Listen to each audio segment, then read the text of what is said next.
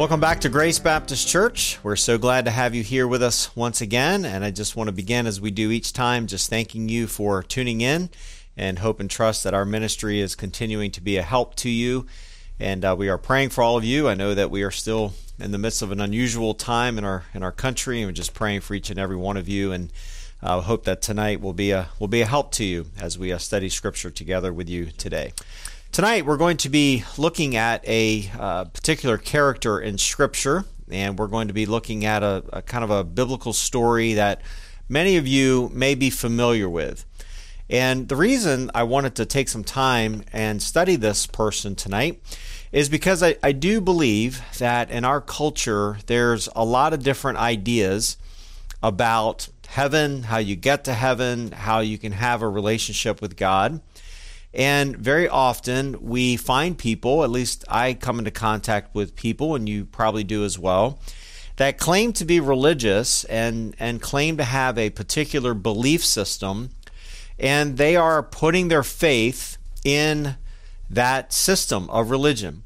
And very often that system of religion teaches things like, if your good works outweigh your bad works, then you will work your way into heaven. You will be able to accomplish salvation through what you do.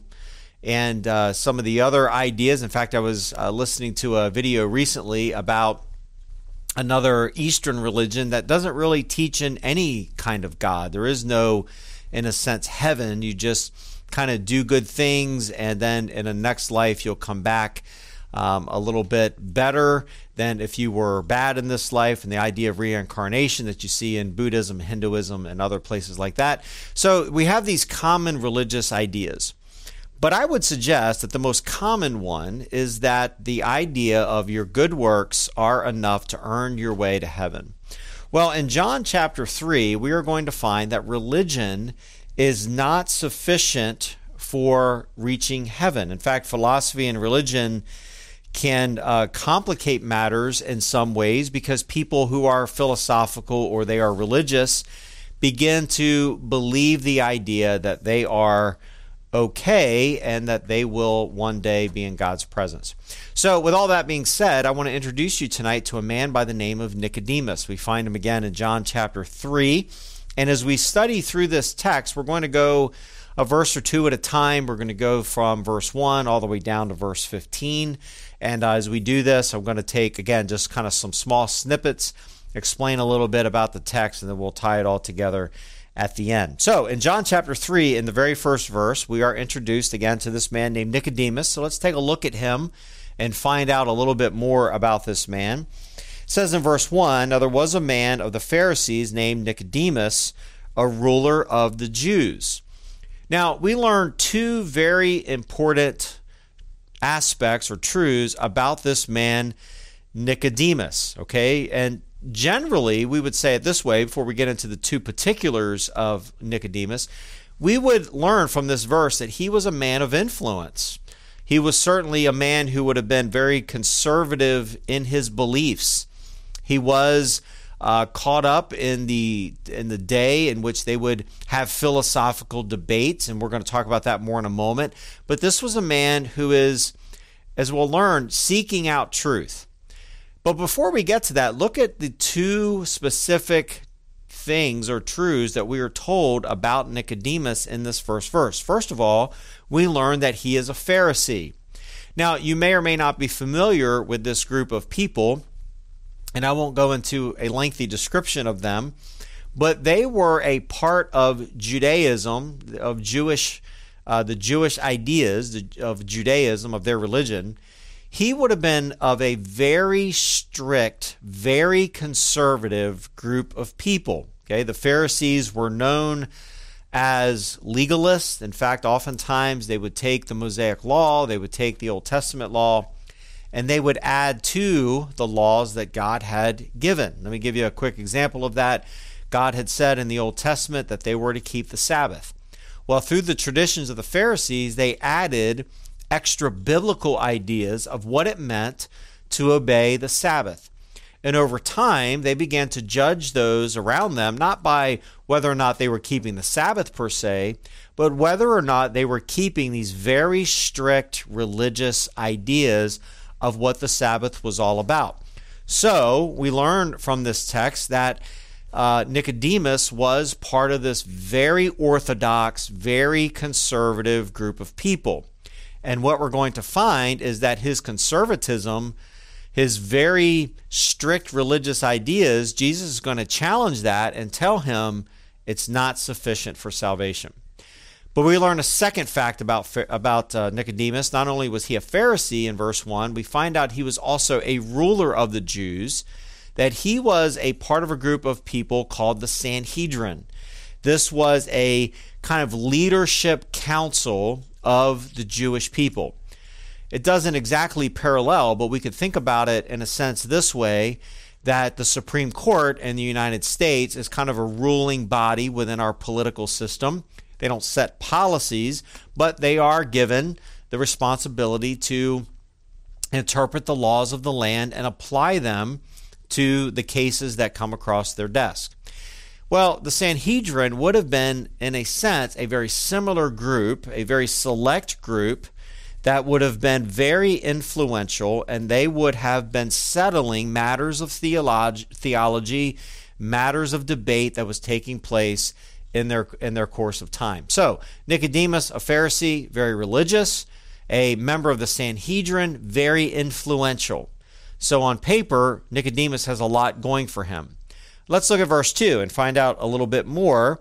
This man came to Jesus by night and says to Jesus, "Rabbi, we know that you are a teacher come from God, for no one can do these signs that you do unless God is with him."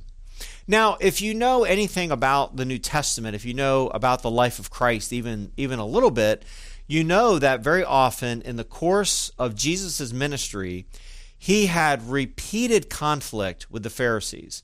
They were consistently trying to trap him, trip him up, trying to trick him into saying something that would go against their laws. The Pharisees and Jesus did not have a very warm and fuzzy relationship. In fact, some of the harshest, strongest words that Jesus had for anyone was directed at the Pharisees.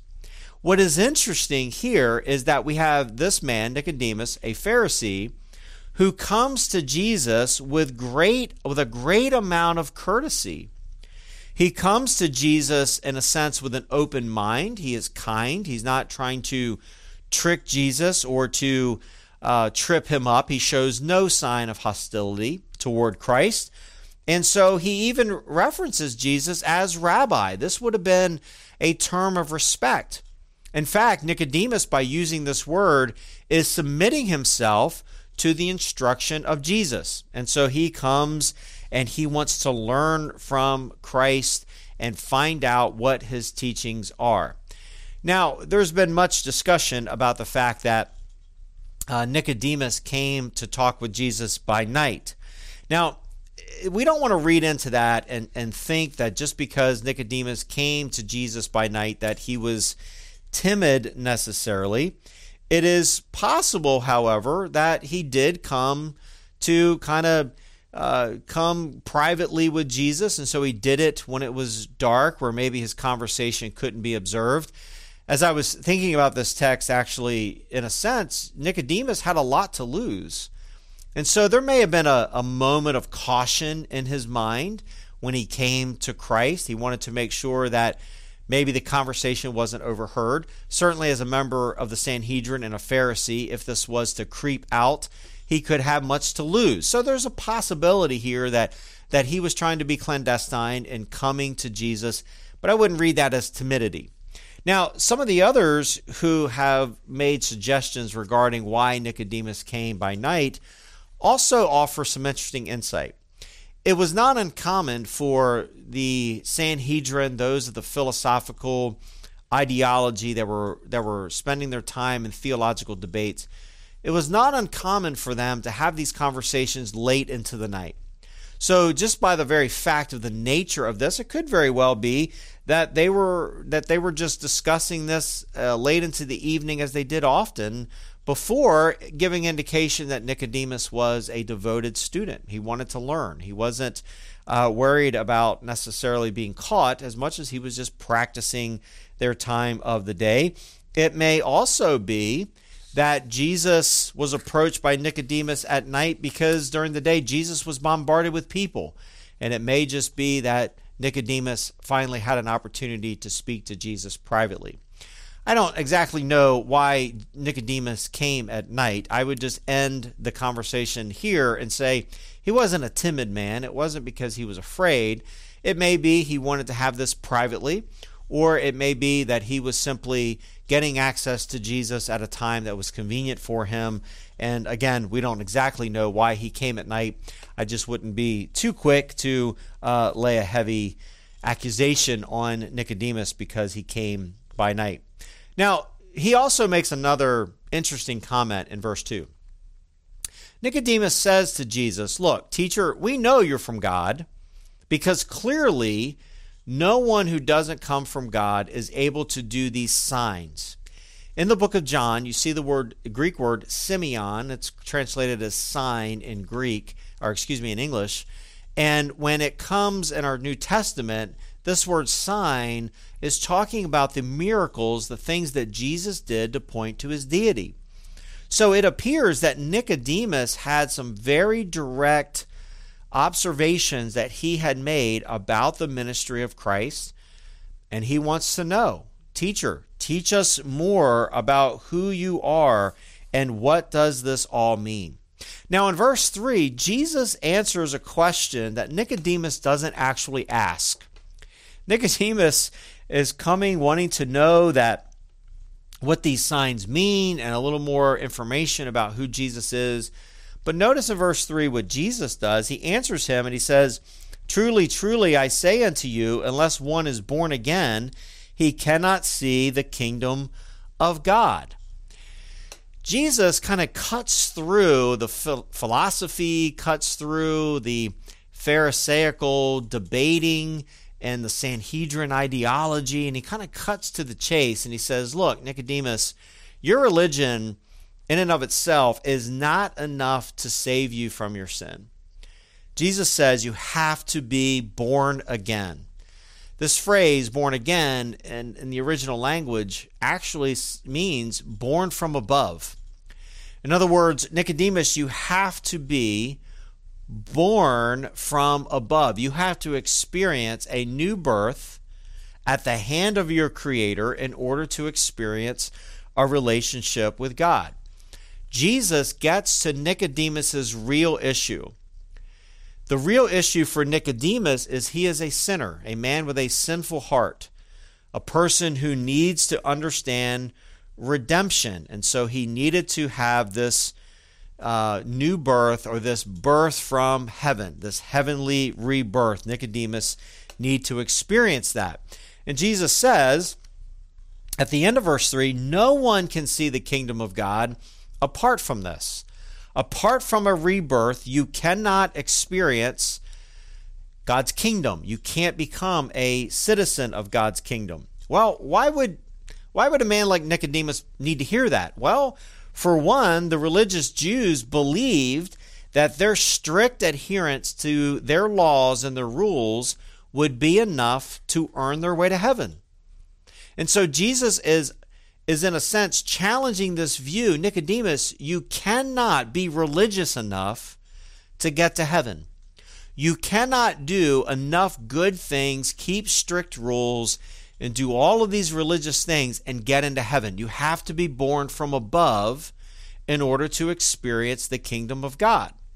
Now, not only would Nicodemus need to be challenged on his good works, understanding also that the Jews, particularly those of the Pharisees, would have been very proud of the fact that they were descendants of Abraham. Paul touches on this in the book of Philippians and in other places, Romans, for instance, that being a physical descendant of Abraham was not enough to get you into heaven. It wasn't family heritage. It's not your good works. It's not your family heritage.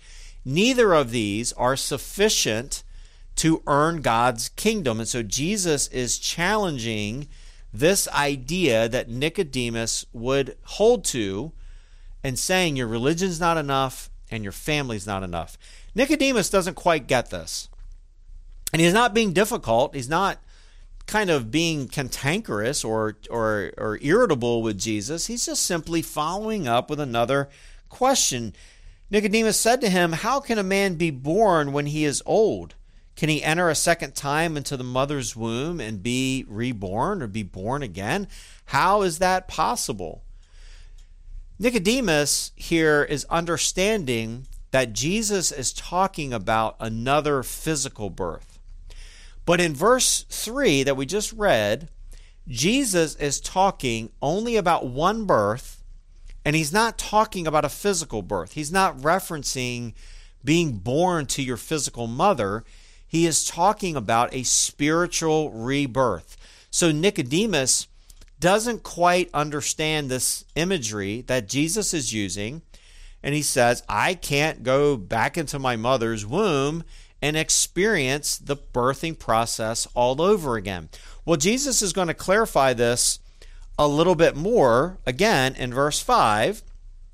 Notice, by the way, Jesus doesn't demean Nicodemus for not understanding. He doesn't berate him. He doesn't attack him. He just comes at it from a different angle and tries to explain it a little bit more particularly. Verse 5.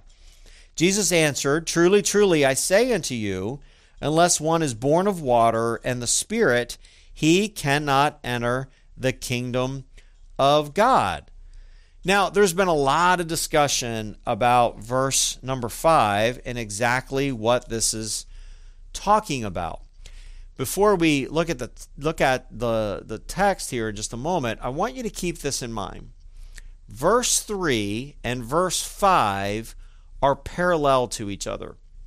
In other words, the construction of them in the original language, how the sentences play out, how they're developed, they are parallel. They're equal, okay?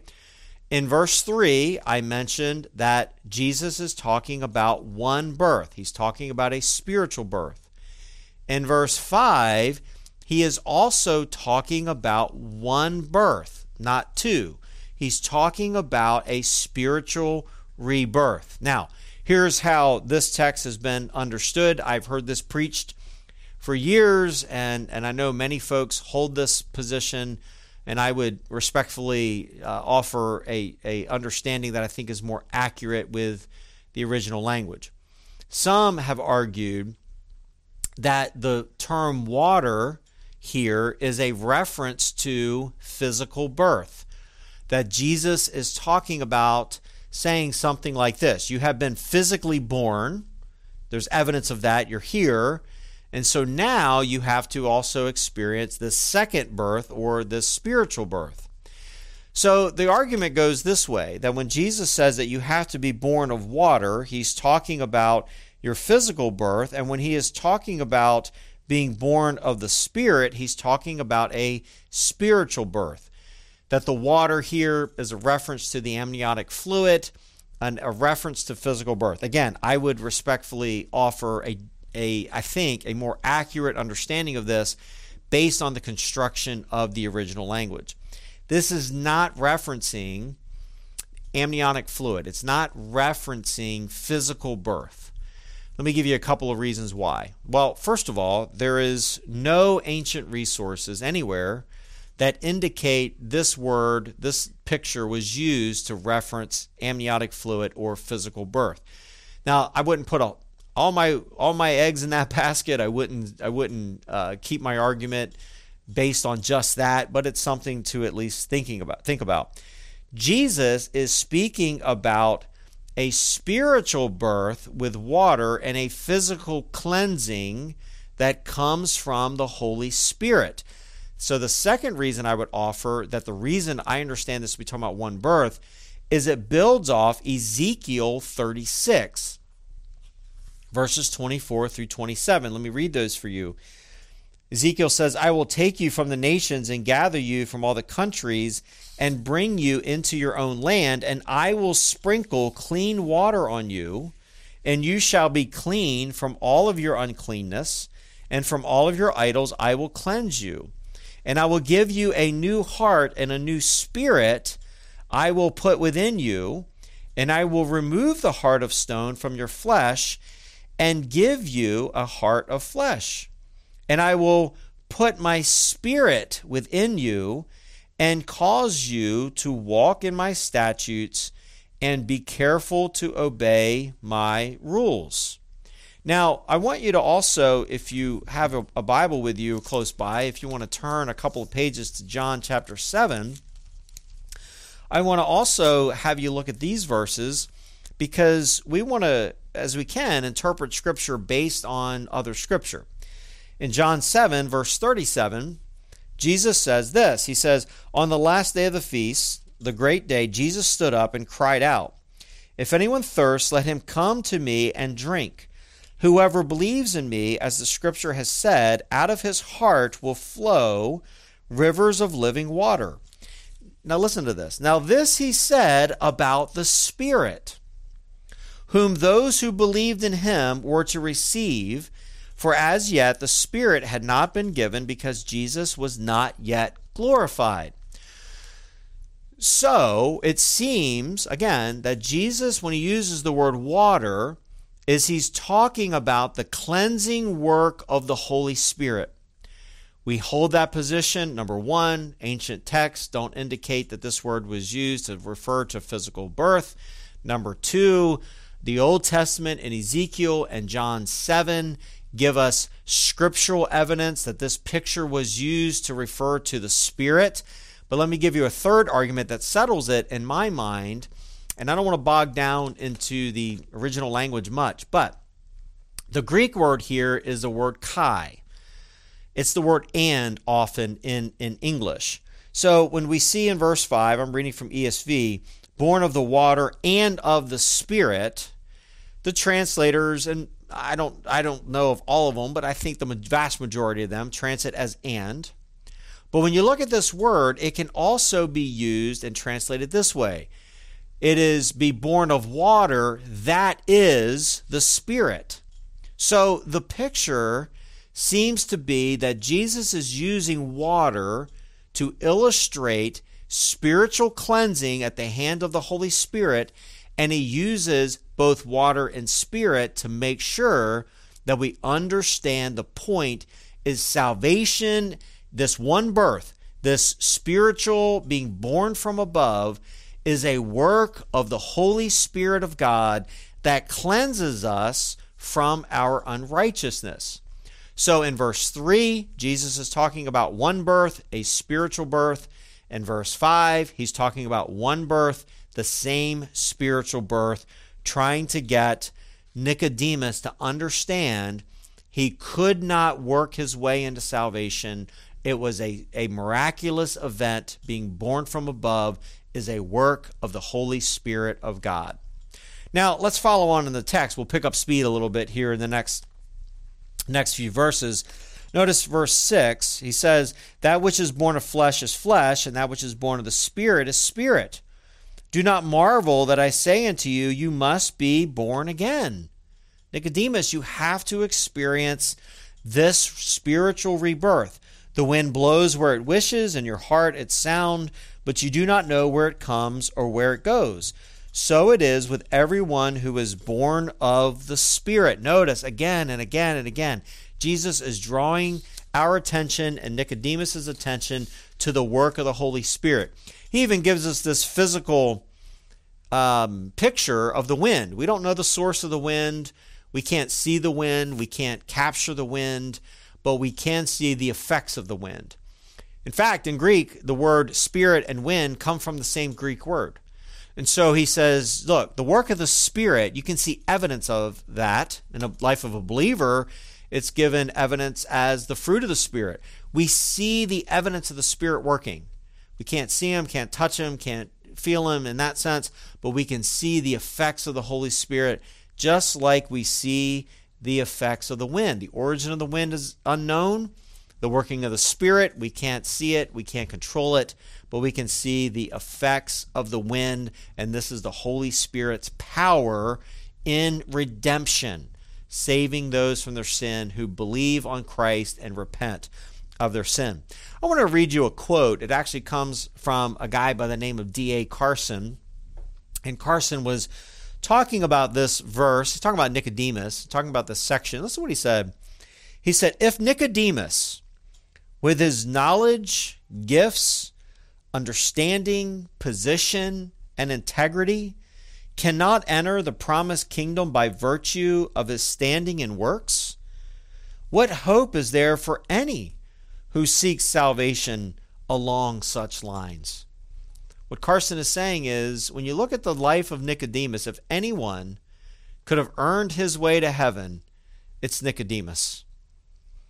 He's religious, he's moral, he's courteous, he's from the right family line, he's gifted, he's smart, and yet Jesus says, if you are not born from above, you cannot experience the kingdom of heaven.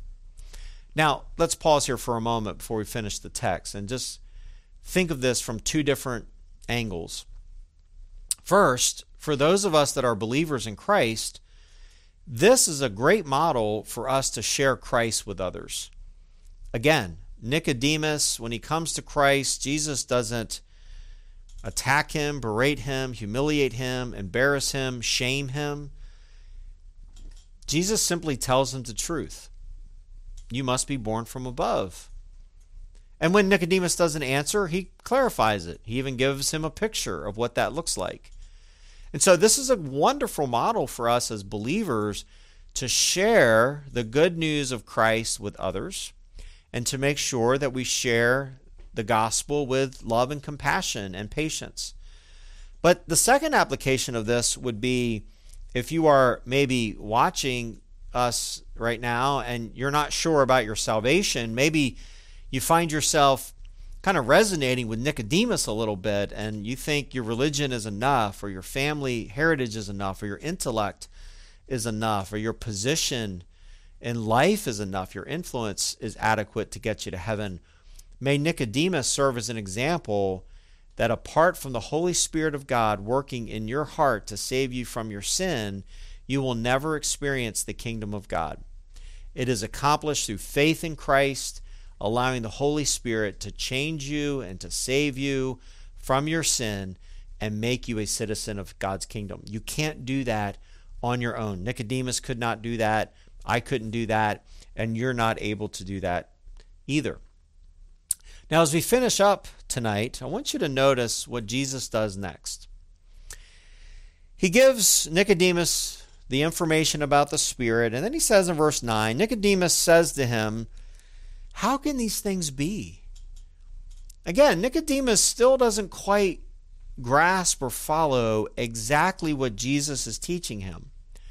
Notice what Jesus does.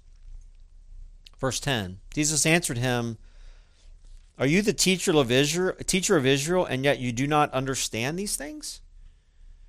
Jesus says to Nicodemus something very intriguing. In fact, we've already read Ezekiel 36, and I won't reread that verse to you.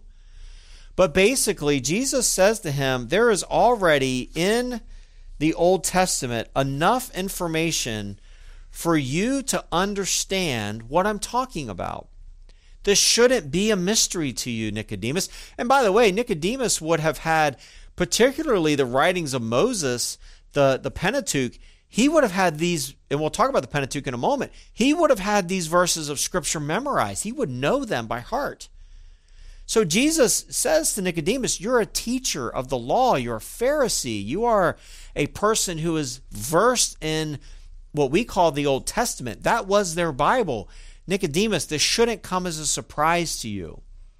Ezekiel and other places, I've predicted, God has predicted, my Father has predicted my coming. This isn't new. Notice Jesus continues on and he says in verse 11, truly, truly, I say unto you, we speak of what we know and bear witness to what we have seen, but you do not receive our testimony.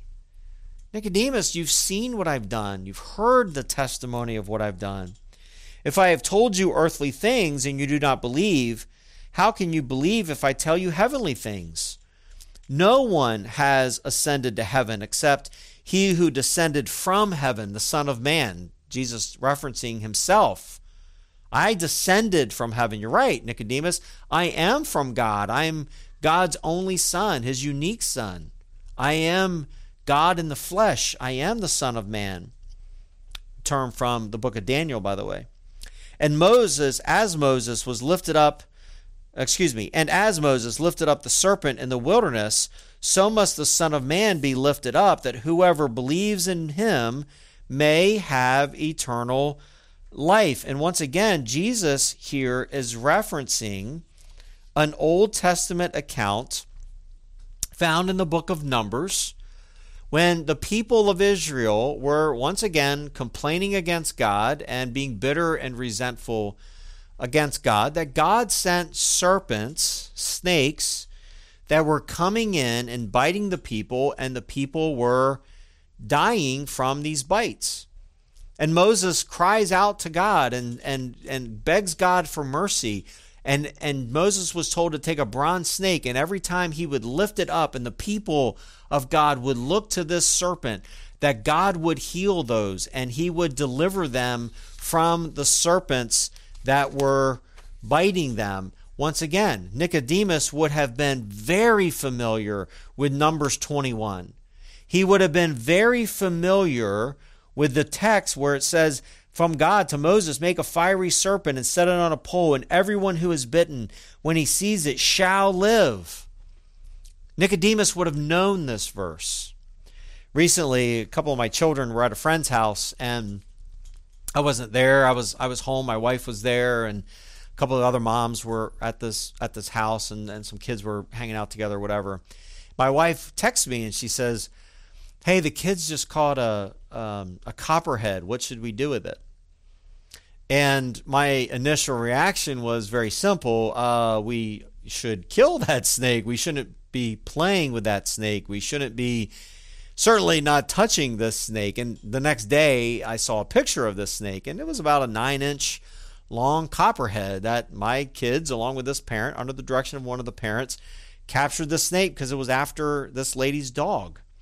And so when we think about snakes in our day, if you get bit, your life is certainly in danger, depending on what kind of snake it is. But we have antidotes for that. We can go to the hospital for that.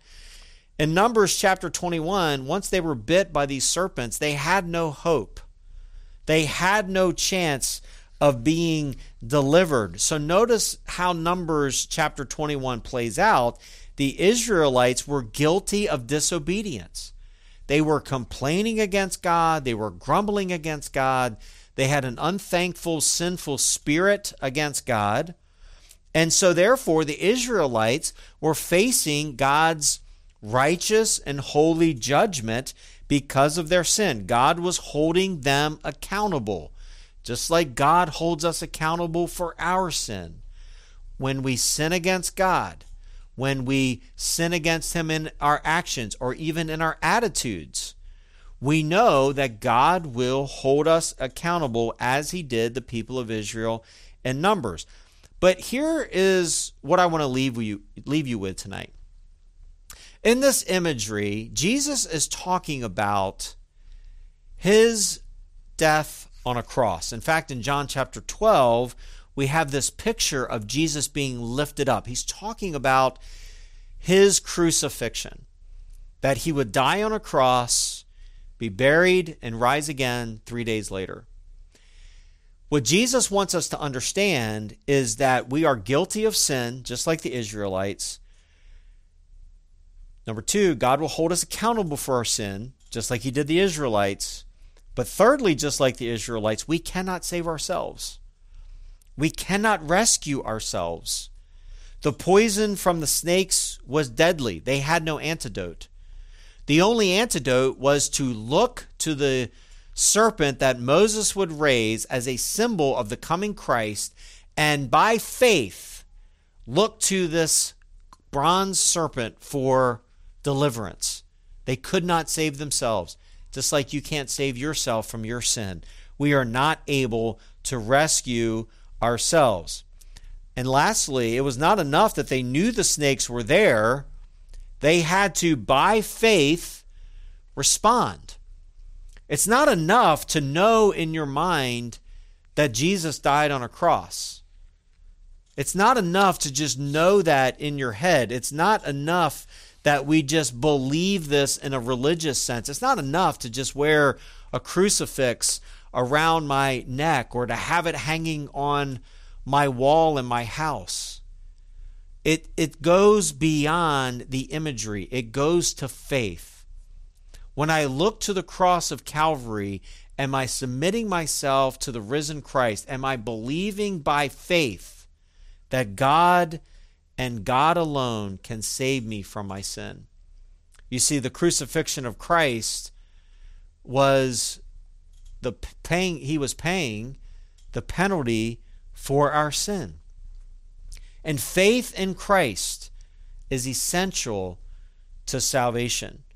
Religion cannot earn salvation. It can't buy you into heaven. Moralism can't buy you into heaven. Even conservatism can't get you into heaven. The only way into heaven is through faith in Christ. And so if you're watching tonight and you are a believer, I rejoice with you, and I'm thankful that you have a personal relationship with Christ. And I would challenge you to take these truths that you have been reminded of this evening and follow this model that Christ has given to us of showing Nicodemus what it means to be born from above. And then finally this evening, if you're watching and you're not sure about your salvation, I pray that you would seek out help in understanding more about salvation. If you want to contact us here at Grace Baptist Church at gracenc.org, we would be glad to share the gospel with you. You can also find the gospel on our website. But the Bible is clear. We cannot save ourselves, that the only ones who will experience redemption and inherit God's kingdom are those who put faith in Jesus Christ. Thank you for joining us once again. We are so appreciative of the opportunity to minister to you through this format. We pray and trust that this message was a help to you, a challenge to you. And we just pray that this would be, if you're not a believer, this would be a time for you to put your faith in Christ. If you are a Christian, may you tonight leave rejoicing in your redemption. Let me pray with you, and we'll finish our session tonight. Father, thank you for this time around your word. Use it for your glory in each and every one of our lives. And we pray this in Jesus' name. Amen. God bless you.